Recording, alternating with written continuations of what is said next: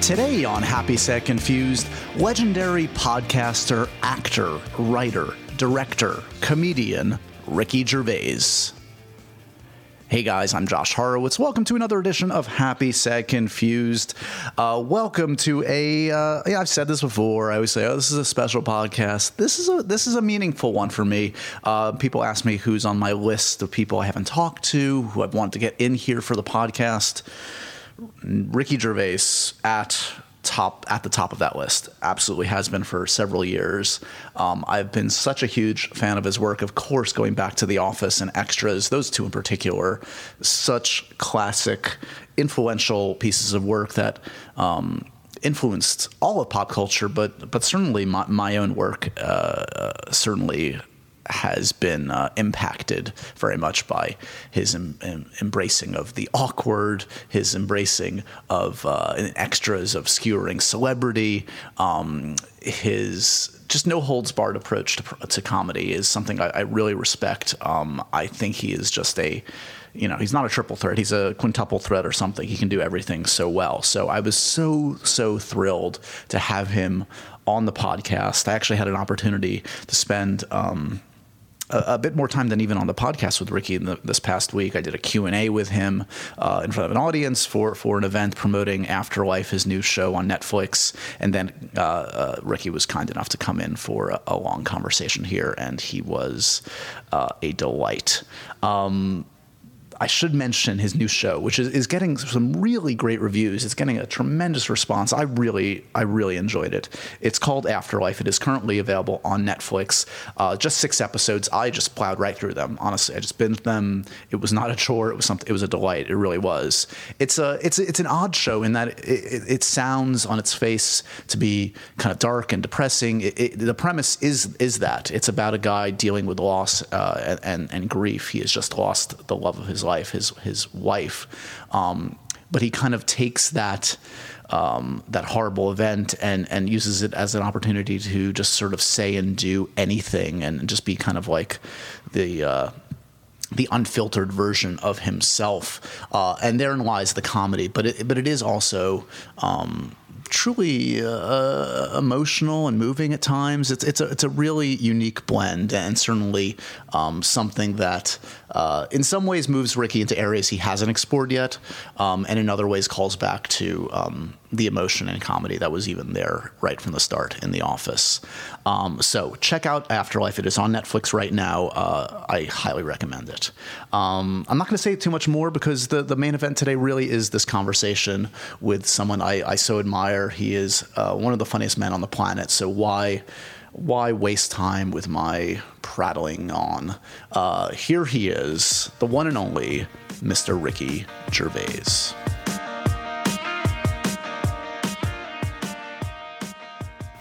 I'm eating those grenade bars too now. Yeah, they're so I don't snack on rubbish when I'm hungry. No, me too.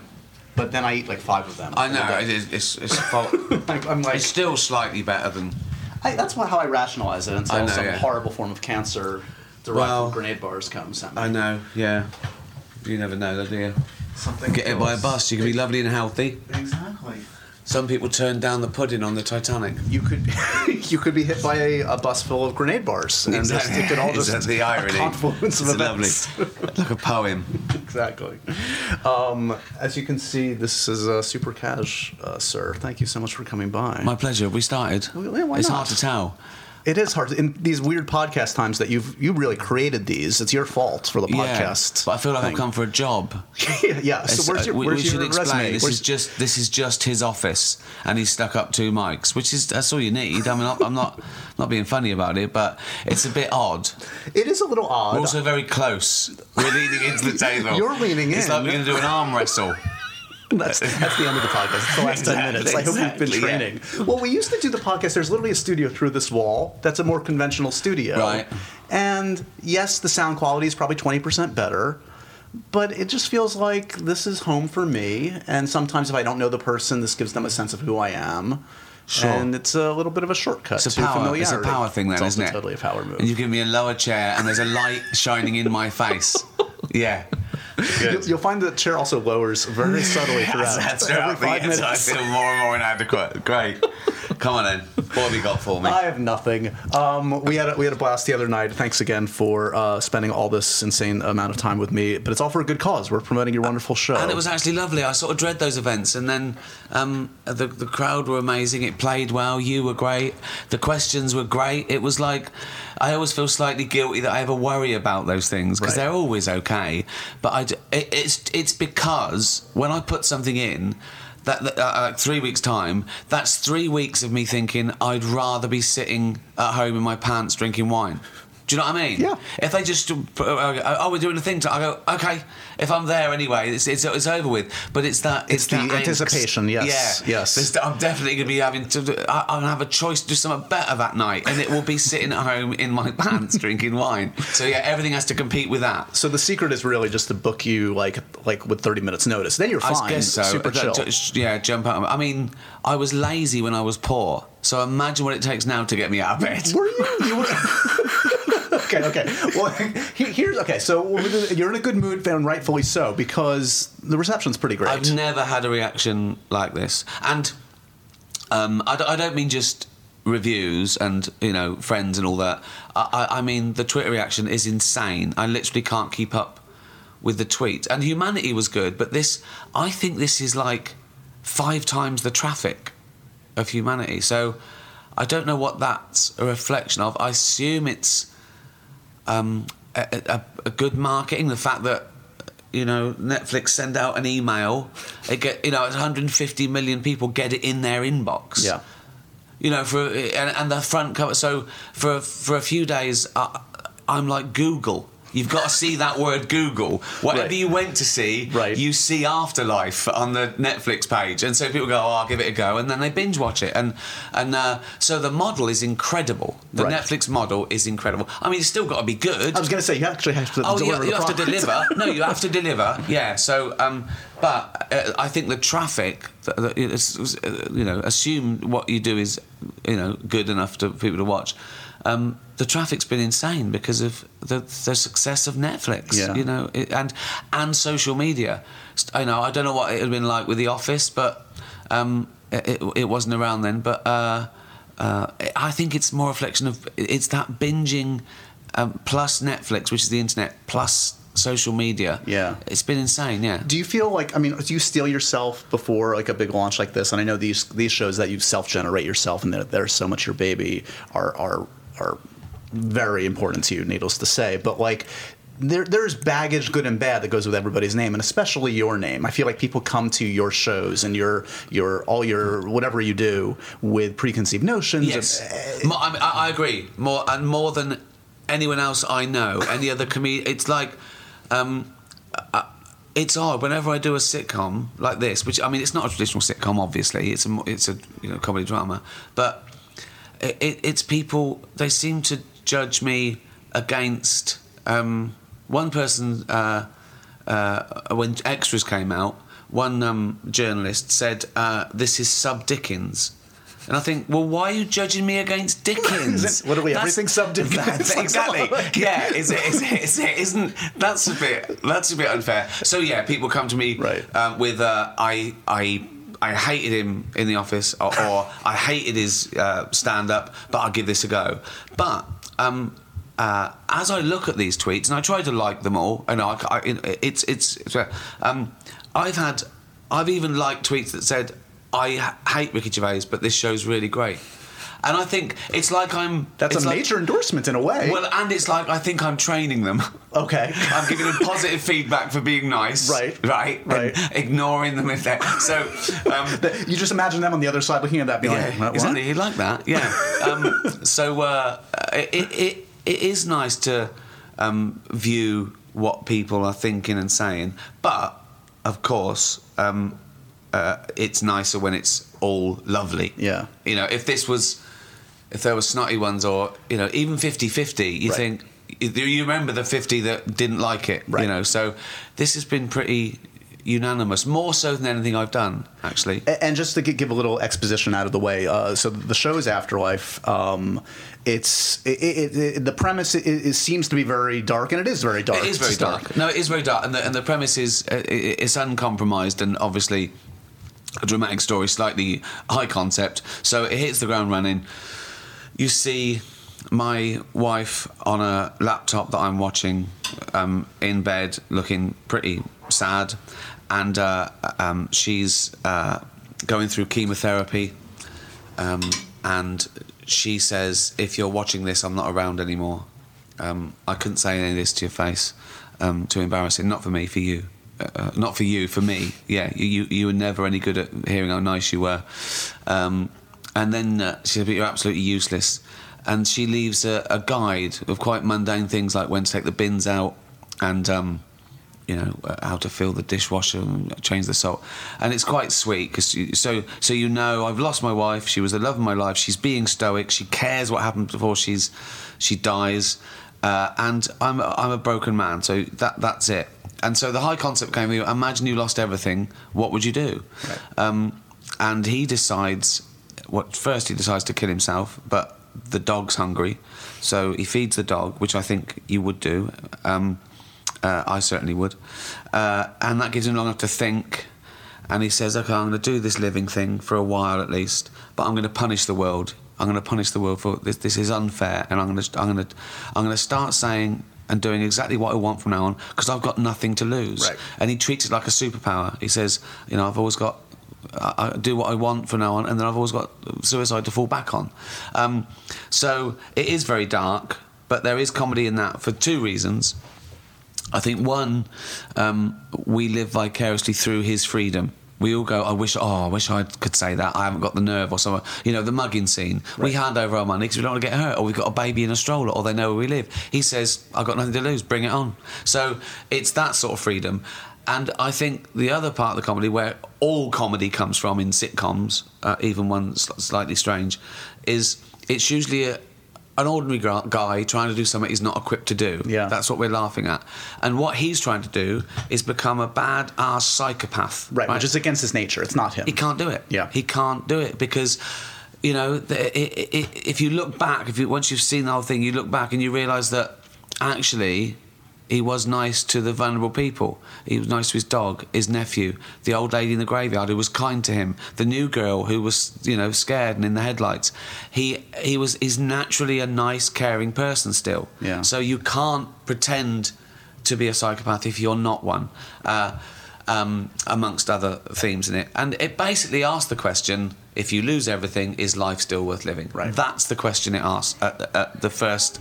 few minutes of the show. It must be a different kind of a satisfaction you get from something like this versus you can make people laugh. Yes, it's exactly right. I should be able to make it, but that shouldn't be a revelation. People saying you're funny, I should go, well, I should be because I get paid an awful lot of money to be. Right. It's like saying to a doctor, oh, you know what that rash is? And he goes, yeah. Well, I went to school for it. Kind of. Exactly, yeah. And so, when they say it made me cry, that means a lot to me. When they say I was crying and laughing, that's the best. And that's by far, I think 95% of people have said that. 1 minute I'm crying, 1 minute I'm laughing, which is great because that's what life is. And, fiction is real life with the boring bits taken out. So it's right. Turbo. He's really sad and he's really rude. And, you really laugh and then you're really sad. And so I am very proud of that because it's slightly more ambitious than I've done before, I think. So it is, and I think, what's weird is, all you have to do is just be honest. It's not. There's no secret to it. There's no revelation. It's just I decided to, as I got older, just be more honest and braver. And I think most people start off with good intentions, like I'm going to do an uncompromised thing, right? Right. And then someone interferes and goes, oh, you'll get less viewers if you do that on the posters now. Or do you really want to say that? That's a bit. And it's watered down, and it's like everything else, right? And they think, what happened there? And and it's because we second guess people. All the things that I deal with in this show is what everyone deals with every day and talks about and jokes about and celebrate. Right. But when you suddenly go on and tell people go, oh, can people take it? I want to go, well, of course they can. It's happening in their real life, why couldn't they watch it on the telly? Right. And that's what's odd to me, that people go, yeah, no, it's really good, it's really true to life and everything, but shouldn't put it on the telly. Why not? So that's madness. What do you think enables you to go to these places or want to go to these places that most people don't? I mean, could you... Because it's like I don't patronise the audience. Yeah. I've seen the future.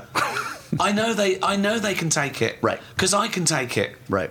And we have conversations about these things every day, and everyone can take them, and everyone's grown up about them. It's like in my stand-up, I deal with taboos for a reason. I want to take the audience to a place that hasn't been before. But as soon as people hear the subject, they think, well, this is a comedian, so he's making fun of something, right? As opposed to thinking, well, it depends what the target is. Right.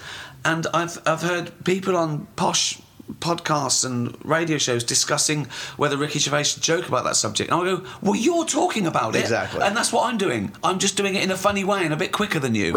So comedy and art and everything, it's a discussion. It's just a disguised discussion. You know, people ask me why I did things. And I go, that's what I thought of doing. I've no reason of doing these things. Right. People say, well, why did you give the drug addict that money? Well, because it seemed like a more interesting story than not giving him the money. It's like, that's my thing. If you don't like it, you've got to write your own drama when you don't give the drug addict the money. That's what I want to say to people. Yeah. I liked all those jokes. I didn't like that joke. Well, you've got to write a different one, and you've got to do that. You've got to make, because that's what I'm doing in fiction. I'm perfecting the world. The scene with the children's menu, that happened to me in real life. Right. And in real life, when she said you can't have that, it's on the child's menu, I went, oh, all right. So 25 years later, I can go, no, this is what I should have said. Have you always had is it fair to say you've been preoccupied or not preoccupied with death, mortality? Is that something that's... Yes, but only in a comedic way, not in a real way. I've luckily never suffered from fear of it or any sort of depression, and it is luck. I've always known it was the biggest taboo, so I've always talked about it. And I think I've given reason that I'm an atheist, so I don't fear death, because I think it's the same as it feels the same as before I was born. Right. So there's nothing to fear. You won't know any better. Exactly. You don't. Exactly. That's the best thing about being dead. You don't know about it. It's like being stupid. It's only painful for others. So there's nothing to fear. Right. Fear pain. Fear dying. How I die. Yeah. I don't want to die in agony, or Yeah. Of course not. Or found in a wardrobe wearing ladies' tights. In pain, combining it. Nitrate orange in my mouth. If that ever does happen, I'm not into that stuff. So one of my mates has stitched me up. Oh, good. If you find me in the way they go, well, Ricky's told me he doesn't do this stuff. Code orange, go. So one of his mates has done this, and they would. If you know my mates, they probably would do that to me. They would love me to be found like that. I died peacefully in my bed in my sleep, and they go, let's dress him up and put him in a wardrobe. Have you thought? Because I had Fred Armisen in here, and he's already intricately planned his funeral. He wants it to be very scary. Yeah. He wants to be creepy, organ music, everything. Yeah, I don't care, obviously, but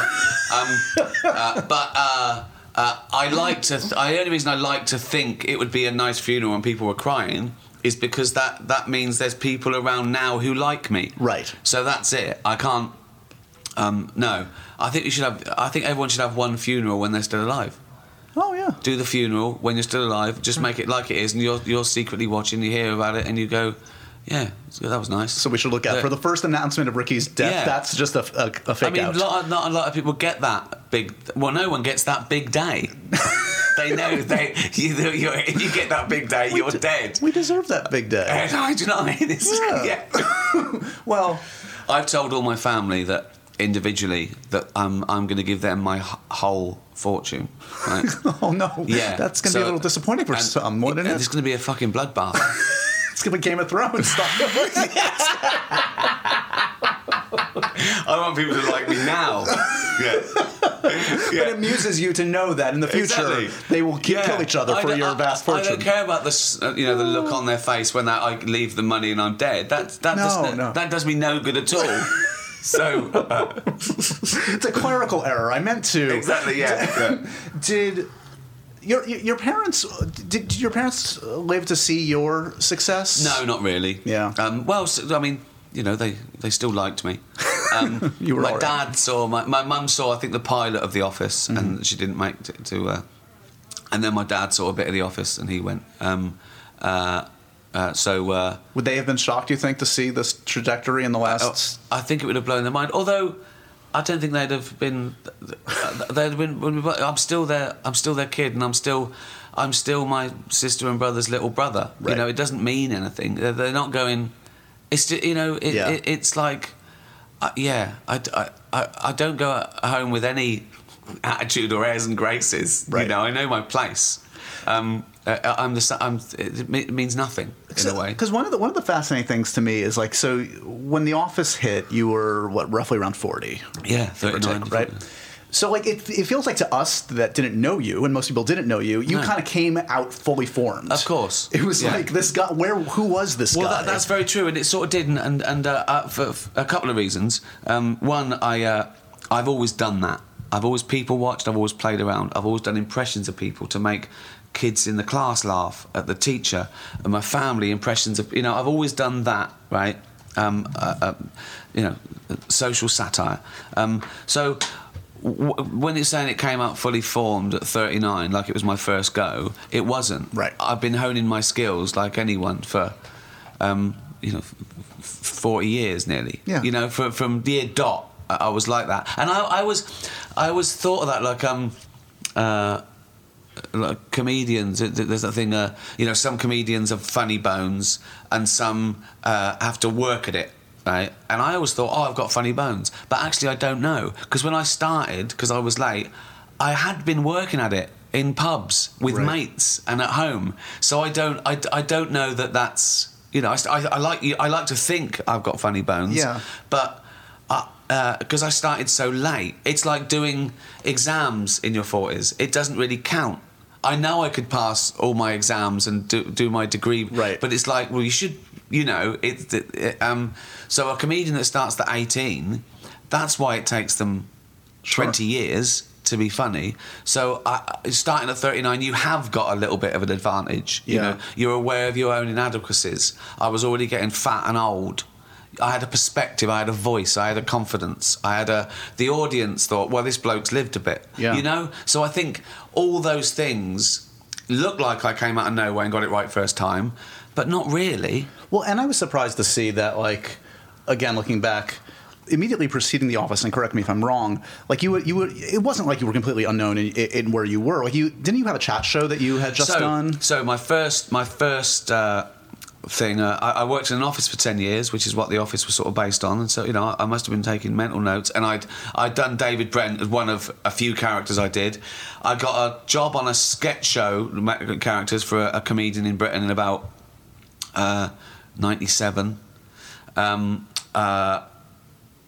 I was on the radio around the same time, being funny on other people's shows, just turning up like I just worked there. And I did just work there. I wasn't a DJ. I was I worked in the office. I went from one office to another office. It just happened to be a radio show. Right. So I popped up. I was meant to be writing them things and doing stuff for them and the news. And I said, it'd be easier. My laziness, I went, I'll do it. Because I couldn't be bothered to type out things for other DJs. So I went, I'll just pop on. And I popped on, and I was funny. And it sort of built. And I always said, don't introduce me as a funny guy. Say the guy who works upstairs. Right. So I always knew about that Trojan horse. And I got a call from a new show in about 98. While I was still on the radio, I only did that job for about a year. And it was a new show called The 11 O'Clock Show. Now, what it was like was sort of SNL, but off the charts. Like the things they spoke about, swearing. It was just, honestly, it was like they let teenagers take over television for half an hour. And it was everyone's least favourite and favourite show. Do you know what I mean? Yeah. It was that bunker mentality, you know. And I did that, and the first thing I did on that was, because it was a fake news show, I did a reporter that got caught up in the story and started to editorialise. So I'd come out, and it was real stories of the day, and it would be like, nurses have gone on strike today for extra pay. The NHS, and then I go, don't get me started. Nurse, what are they? And I'd always get it wrong. I played the sort of pub bore right wing sort of bigot. Right. Before we found out that half the population were exactly like that. that unfortunate twist in 2016 or so. And so that was the gag, really. That I mouthed off, and I shouldn't have been. I was the wrong person for the job, and I was sweaty in a bad suit and unshaven. So that was the. And found success in that. People responded to that. Yeah, and they did. They were saying. And I remember thinking that the whole show was shocking, but sometimes I went in the studio with the presenters, and I told the presenters to be shocked at what I said. So it looked like I was the most shocking. Right, on the already shocking show. And I wasn't. I was, it was just a little, it was like a marketing tool. Right. Just like I walk out of the Golden Globes and I pretend I'm a bit drunk and I might say the wrong thing. I've written the jokes. I know exactly what I'm going to say. It's marketing, So that was it. And then they offered me my own chat show, which was a sort of spoof chat show where I was still the wrong person for the job, and I was meant to interview celebrities, right. But I'd accidentally insult them, or it'd be more about me. So playing a version of yourself. A version of that same guy. Yeah. Who went for the reporter to get his own chat show, and he was bullish and accidentally insulting and. Did you enjoy that? I did enjoy that. Yeah. It was my first thing, and I stopped that because The Office was about to go into production. And that wasn't I was too busy. I thought it would ruin The Office because I wanted The Office I didn't want to get too famous. Yeah. So I wanted The Office for people to think, to buy that this guy was. For 1 minute, they thought it was a fake documentary, and we cast all unknowns. Now they're not unknowns either, obviously. Right. In fact, by series 2, you're not unknown, but at least you get that project out of the way before you confront it. So that's the very fast trajectory. I'm curious. In the intermittent years, have you ever been approached for talk shows? Like, have you been off? Like here and in England, yeah. This is the internet. Here, I'm in America. Here in my office. I'm in New York. When I say here, yeah. That's not intrigued you though to get to try your hand at like a broadcast or cable late night show. No, I mean I did this job so I didn't have to sit behind a desk and work every day. 5 days a week in a suit. Maybe one day, but it's not what I mean, it'd be fun, but it's not what I do best. Yeah. It's not quite timeless and definitive for me because you have to churn it out. And again, as I say, throughout my career, my laziness has been mistaken for integrity more than once. When I was looking back down the internet rabbit hole about you, I was reminded of an infamous conversation you had with Gary Shandling. Yeah. So. Yeah. What happened there again? Well, is that because for people that haven't seen it, it's a very awkward, seemingly conversation. Yeah, it is. And I find it hard to talk about because I don't think he was feeling well. Got it. At that time, I'd say that.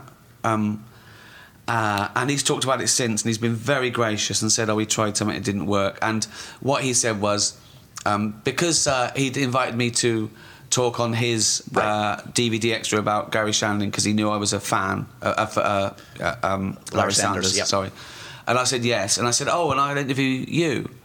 And he said he came in and he thought we were doing his thing. Right, you were both coming at it from your own shows, and there was a kind of a strange. Yeah, and that might be true, it might not. But I still. I put it in and I celebrate it. He tried some things and I mean, you said kind things after he passed. And I know, I was still here. That wouldn't affect me. That wouldn't. I wasn't one of those people that said, "Oh, never meet your heroes." Right. He's still a genius. He was still lovely, and off air he was lovely and talking about. He just tried something that people thought. Oh my God, they hate each other, which just isn't true. Right. It was just, a thing that he was doing that. Got it. Yeah. I know we're bouncing around a bit, but sure. kind of fascinated by like sort of because I was a fan from the start, at least from the start when The Office hit, of sort of the trajectory your career took in terms of acting. Like it felt to me from the outside looking in that, you know, you had this amazing opportunity, like your profile just like exploded, and then for a second or two you kind of played the Hollywood game, or kind of like, I'll play in their sandbox a little bit. Although I never did really. I think people thought that because after The Office, I think the first thing I did was I popped up in 3 episodes of the biggest movie franchise ever, right? Which was Night in the Museum. Now that was me returning the favour for Ben Stiller doing extras. Mm-hmm. That's all that was. And then I did 1. Then I said, they got 2. You got. I go, all right. And I remember, and I loved doing it, and it was fun. They said your scenes are with Ben, and I remember cutting every appearance. I cut it down to 2 days at the weekend because I was doing something. Right. But of course, you pop up in a film that makes $1 billion, and it looks like you're everywhere. Right. And so that was never the intention. My first film that I took, I was offered a film when the 2nd episode of The Office went out. They called me from it and said, I said, who's the lead? They said, you are. I went, who's going to go and see that? And I said, you want John Cusack? And they went, oh, okay. Now I put the phone down and I thought, that'll show integrity. Now what they probably thought was, what an idiot. What an idiot, turning down a film. But JJ offered me, JJ Abrams, he loved The Office, and he got my email and said, come and do Alias that was on. And I did an acting role on it. I haven't watched it. I loved Alias, but I haven't watched me because it was my first role being serious, and it's not my... I get no joy out about seeing my fat face on telly or film. My joy comes from coming up with the idea and building the thing. And then he offered me a part in Mission Impossible. Then he offered me a part in Star Trek. And I was busy, and it's not my thing. So for all the things I've popped up in, I've said no to 50 times that. But it still looks... The first thing I did that I was committed to, and I thought, no, this is a good thing, and this is that it was written for me, and I thought, if I don't do this, I'll never do a movie, was Ghost Town. Right. And so, still not mine, though. I still I still don't count that as my movie. Yeah. Even though we sort of collaborated, and he let me do, and... I was my first lead in a real Hollywood film with one of the greatest writers, and I still don't count that as mine. Yeah. That was it, really. I can't think of anything. What else did I do? Well, those are Stardust. You did a little thing with Matthew Vaughn. Oh, again. A friend, and just said, come on. I said, yeah, You could still be running around the world watching Tom Cruise hang off planes to this day. Well, that was what my fear was. If I took a big role in a film that wasn't mine, I have no say. I'm in my Winnebago for 7 hours a day, and then I pop up and do one thing, and they go, we've lost the light, I'll see you tomorrow. And I go, I can't. I finish at 4 when I'm filming my own. So it's partly, I'm only excited about the creation of it. Partly, I'm a power freak, and I can't sit around and not be in charge. That drives me mad. Partly, I really do get no joy about seeing my fat face unless I've created the thing. So there hasn't been like an opportunity, an audition, a thing in like the last 5-10 years that you've really kind of like wanted to put yourself out for. It's just no all the time. But not because, listen, half the things you get offered aren't very good. Yeah. The half that are good, I'm still not excited about them because it's not mine. And then, am I busy? Am I doing something better? Why would I... I did the Muppets again. Mm-hmm. I love the Muppets, and it's a friend. James Webb was a friend, and I thought that'd be fun. Right. And it was in London, so it was here. So I honestly do think how hard is this going to be? I was offered the Winston Churchill role, and they badgered me for ages, and I kept saying no. Even my agent was saying it's going to be a great movie, and as Jane pointed out, I'm playing a 62-year-old Winston Churchill. She said, you'll be in makeup for 3 hours a day. And I went, yeah, correct, no, definitely not. But my main reason was, I'm not the right person for the job. Right. There's better people to do that. There's people who love dressing up and doing voices and being in character for years. I'm not one of those people. Yeah. I want to start writing my next project or going on tour. This is my. Well, you're spoiled in a way, in a great way. I know. You've created this amazing infrastructure where you can, thanks to all the great work you've done, you have this creative license now, and you have the outlet with Netflix. It's sort of like, why fuck this up? Yeah, there's nothing I'd rather be doing. You know, my favourite films of all time. If they said you've got to do this, but you can't do this next project, it's no. Right. It's no. If it's easy and down the road, and why not? But I honestly, I don't care for that. I don't care for that sort of. You've kind of imitated the model in a different kind of way, and his name is now, for right reasons, like taboo to talk about, but like Woody Allen, who I know was like an influence for you growing up. He was a huge influence to me. Well, I thought he was. I remember seeing Play It Again, Sam. I just thought it was the funniest thing I'd ever seen. Him, that the wrong person, the putz, and also in Annie Hall, when he was making her laugh and she laughed. I thought that's new, because usually they're sort of above the comedy in a movie. Like they're saying funny things, but they're not laughing. It's like they don't know they're being.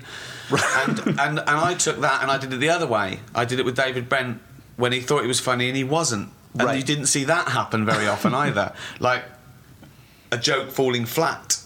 You know, like where everyone in Friends is funny. Handsome and funny all the time. And there's no acknowledgement of it. Just but the audience are cracking up because they're witty. Whereas what if someone isn't witty, you know? You'd actually be pissed off at your friend, be like, I just said something really funny. Actually, could you? Yeah. So, he was. Not my biggest influence. I'd say maybe people like Christopher Guest. Yeah. That to me is a sublime... I don't go and see comedy films because I can't take the risk. I think, why? Why'd you do a film about? It should be funny all the time. There's funnier podcasts, and but there's 10 exceptions.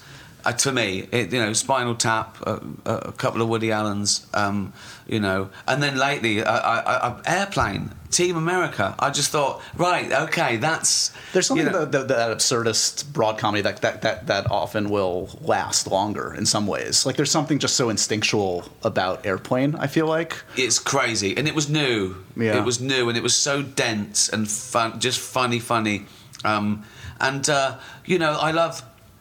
things like The Simpsons and Family Guy, again, it's funny. Yeah.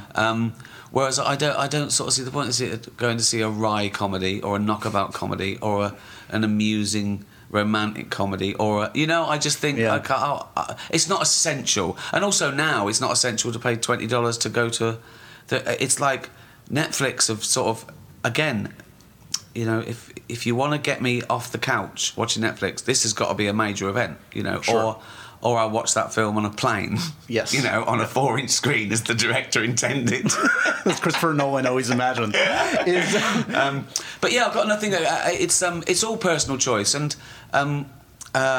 everyone's the same. It's just that people like me don't usually say it. Like, I'm doing my thing because that's what I like doing. I am spoiled. I want to have fun every day. Yeah. I don't want to not look forward to 1 hour of one. It makes me angry. I loved what you said the other day at our Q&A when we were talking about people like cracking up on set, and you're like, why get mad at that? You're laughing doing your work. Your work. Think of a job, any other job when you can't do it because you're laughing. Yeah. You don't get away with that in a hospital. You can't do your job because you're laughing so much. Well, you're fired. You're fired. That patient was very offended. Yes. It's like, what a joy that is, and that's exactly it. When I'm doing my thing and I've surrounded my friends and I'm making them laugh and being paid, there's nothing I'd rather be doing. Even though I still stop at 4 because I want to get home and get on the couch with a glass of wine. So I want it all. Yeah. I want to create this. I want to wake up in the morning and go, I've got an idea. I want to do that idea. I don't want to outstay the welcome. I want to be at home and I want to have a real life. And I never forget real life is more important either. I never forget that. I never say this is going to be traumatic, but it's going to win an award. I go, what's an award? Right. You can't sell them; they're not worth anything. I've tried. I know that real life is more important. In this bizarre age of like quote unquote cancellation culture, are you kind of shocked that you people haven't tried to cancel Ricky Gervais? Well, I'm sure they have. I'm sure they've started it, but unless you break the law, there's nothing anyone can do. If I make jokes that people don't like, their only form of protest or censorship is for them not to ever watch me again. Right. And I'm really happy with that, you know. And they can try and stir up stuff, but you know, it's when you say a comedian gets in trouble. Again, if he hasn't actually broken the law and done something, they're not in trouble. They're selling more tickets. They're selling more tickets by people being outraged. So no, it you know, it annoys you at first. Then you sort of embrace it and use it. You know, I sometimes go looking for trouble because I monetize it. I sometimes tell trolls that they've just made me about 200 grand with that tweet, because I'm going to say that on stage. It's 5 minutes. I'm going to play to 800,000 people, and then it's going to be percentage. You know, my accountants have cracked the numbers. You've literally just made me. Exactly. Yeah. So no, it doesn't bother me. I'd never be upset by that. I've never been upset by anything on Twitter. I've never. I mean, if someone libelled me, I'd probably say, you know, but it's got to affect me in some way for me to even care. Yeah. And I mean, the John Wayne thing recently was this unearthed Playboy interview, right? Nearly a spoof. The fact that this man 48 years ago in Playboy magazine, already we're talking, right? Not unearthed. It went out at the time. It's been around forever. Right. It wasn't found. Right. Wasn't woke enough. Said some awful things. But this is 40 years after his death. So people, when he was trending, right, saying, you know, this is terrible, he's a racist, I want to say, yeah, he's a dead racist. What do you want us to do about it? What can we do about this? And I think that's what virtue signalling is, really. These social justice warriors, sometimes what they're doing is they're finding something that's bad and they're telling the world they're not like that. Right. It's about them. It's about separating yourself from... Yeah.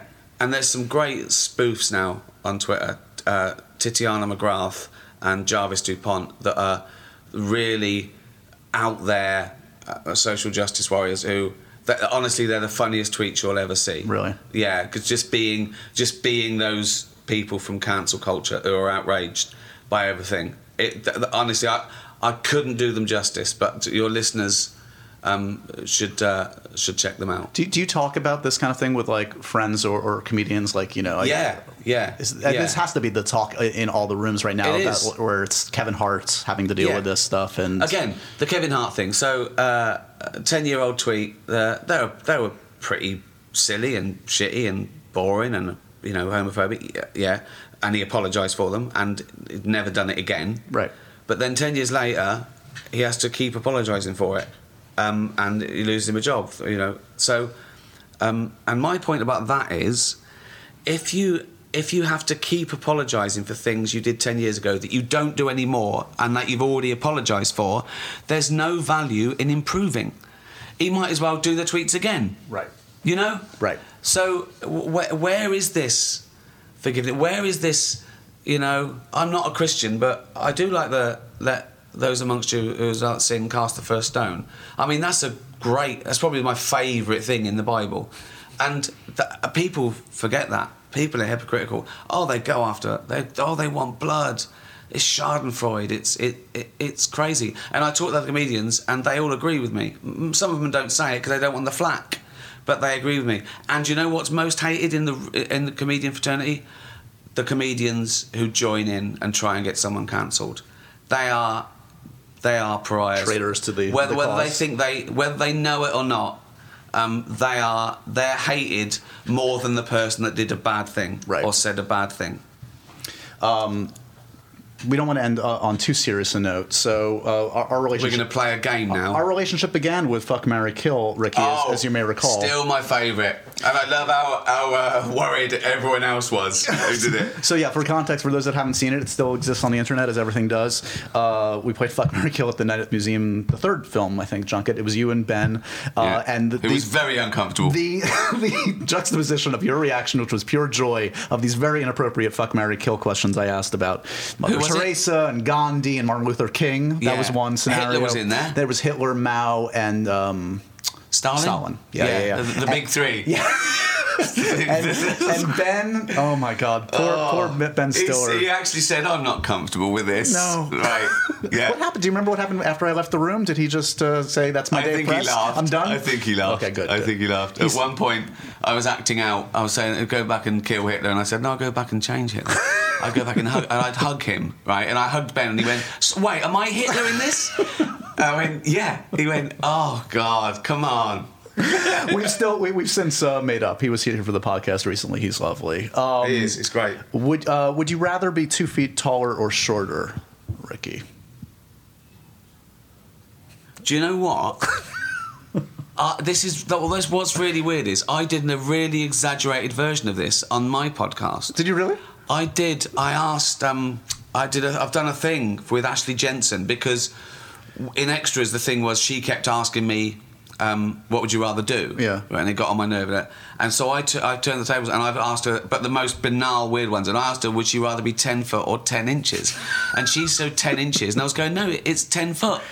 I was going, you get trodden on with 10 inches. You're going to last. She went, he said, where would I get my clothes? I went, where would you get your clothes if you were 10? At least no one would take the mickey out of it if you're 10 foot. You'd be a proper, you'd be like Game of Thrones. You'd be going around crushing cottages. You would be a multimillionaire in the NBA. Yeah. Okay, so 2 feet taller, that makes me 7'8". Okay. Or 3'8". 7'8". I'd be 7'8" because I'd be a basketball player or something, wouldn't I? I think that's more practical. So it's basically NBA or pantomime. your buddy Warwick, talk to him about that. Would centaur or merman? Would you be a... Is the centaur the... I think it's half horse, half... So it's a horse's body in a man's face. Yeah. I'm not a merman. I've got no. So I'm basically a fish with a head or a horse with a head. So basically what you're saying is, what would you rather be, a horse or a fish? Well, a fucking horse. Of course. I didn't know it was such a no-brainer. Okay. Yeah. Would you rather be reincarnated? I don't know why mermaids are considered sexy. No, yeah, I agree. I'm with you. Siren. No. Because you look at the head and go, oh, nice face. And oh, then nice it's like, hair. ooh, twist, what the fuck?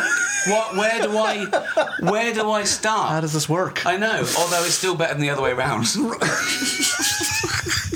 Is it though? I mean, I think so. Yeah. I mean, what are you thinking? You can do your business. You're thinking, but you have to face the head of a fish. It's like the fly. It would be. You'd have to do it in the dark, wouldn't you? Yeah. Yeah. Pitch black. I know. Yeah. I'm getting nervous about taking this conversation too far. So I'd be the horse running at 45 miles an hour with my little head. Think of me going down the high street. Morning, it's Ricky. He's going at traffic, just going over cars. It'd be great. Yeah. Yeah. Would you rather have uncontrollable farts that never smell? Yeah. Oh. There's no point. There's no point in that one. It's the second one. Or uncontrollable smelly farts that don't make a sound. That one. Okay, so you want to just like emit really horrible odor, but no one hears it. So I want to annoy people and they don't even know it's me doing it. That would be a superpower for me. That's your Marvel hero. That would be a super. Just people throwing up like so bad, like a sulfurous methane that when they go, and they instantly vomit, and I pretend to be vomiting. I'm going, who's that? Who's that? Right, and it's like it'd be amazing. I'd clear out the queue at Pret a Manger, right? And I go straight in the queue. It would be. You've really looked at the bright side of this. It would be amazing. It'd be amazing. Yeah. Do you own any color in your wardrobe? Is it literally all... Like, if I opened up your closet... Yeah. Is there a flash of color? Is there a yellow, an orange, a pink? There might be a little bit in some suits that I don't wear anymore because I can't get into them. All my T-shirts are pretty much black or grey. There might be a navy blue one. Do you have a stylist? Have you ever had a stylist?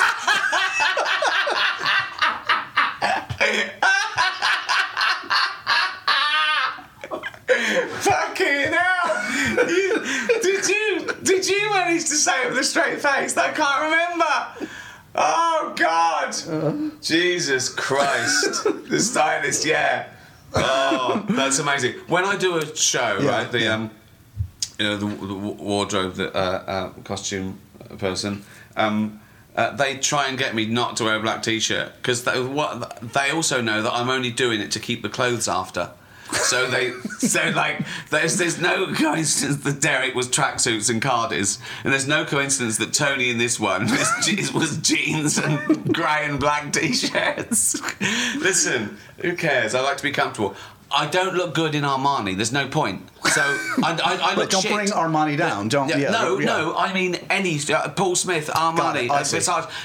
I'm never going to look good, right? So I'm going to be comfortable. Right. I'm going to look shit whatever I'm in.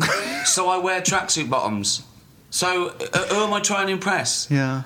I had people on the red carpet that was interviewing me. Right. I was up for a Golden Globe or Emmy a couple of years ago for Derek. And they were laughing at my shoes because they were too comfortable. Who cares? Those people like Ryan Seacrest getting the camera to look at my shoes, thinking, what is this? Is this not a fashion show? There was a big thing when our Prime Minister was Gordon Brown. There was a big thing in the paper, like, oh, look how scruffy he is. Good! He's a fucking Prime Minister. I want him to be scruffy. Yeah, don't worry about... Yeah. Don't spend 10% of your brain on your appearance. I want him to be worried about the state of the economy. Just like a homeless man. I want him to be... Stuff. I don't want him to doing his fucking hair. I really think you might have cracked the code to life. I feel like you, forget Oprah, you know how to, I don't know, you've cut through all the bullshit. Yeah. And you've learned how to be a happy person. But I did that, I worked out about 14. They don't have to go around the houses to be happy. What makes you happy? Just do that. Just do that straight away. Cut out the middleman. There you go. Yeah. Life lessons from Ricky Gervais. Truly an honor to have you in here, man. That was a pleasure. I'm such a fan of your work. Everybody should check out Afterlife. It's on Netflix. You have no excuse. It's in a gajillion homes. It's right there waiting for you in your box in your living room. But it's honestly a great piece of work. I really enjoyed it. I mean, just not to go down a dark hole at the end, but like I literally had just had like a very sad, untimely passing in my family when this came into my email box, and it was a wonderful laugh over 3 hours, but it was also a cathartic kind of an experience for me, and I know a lot of people are feeling similarly. Oh, thank you very much. Cheers. Thanks, Ricky, as always. Cheers, pleasure. And so ends another edition of Happy, Sad, Confused. Remember to review, rate, and subscribe to this show on iTunes or wherever you get your podcasts. I'm a big podcast person. I'm Daisy Ridley, and I definitely wasn't pressured to do this by Josh.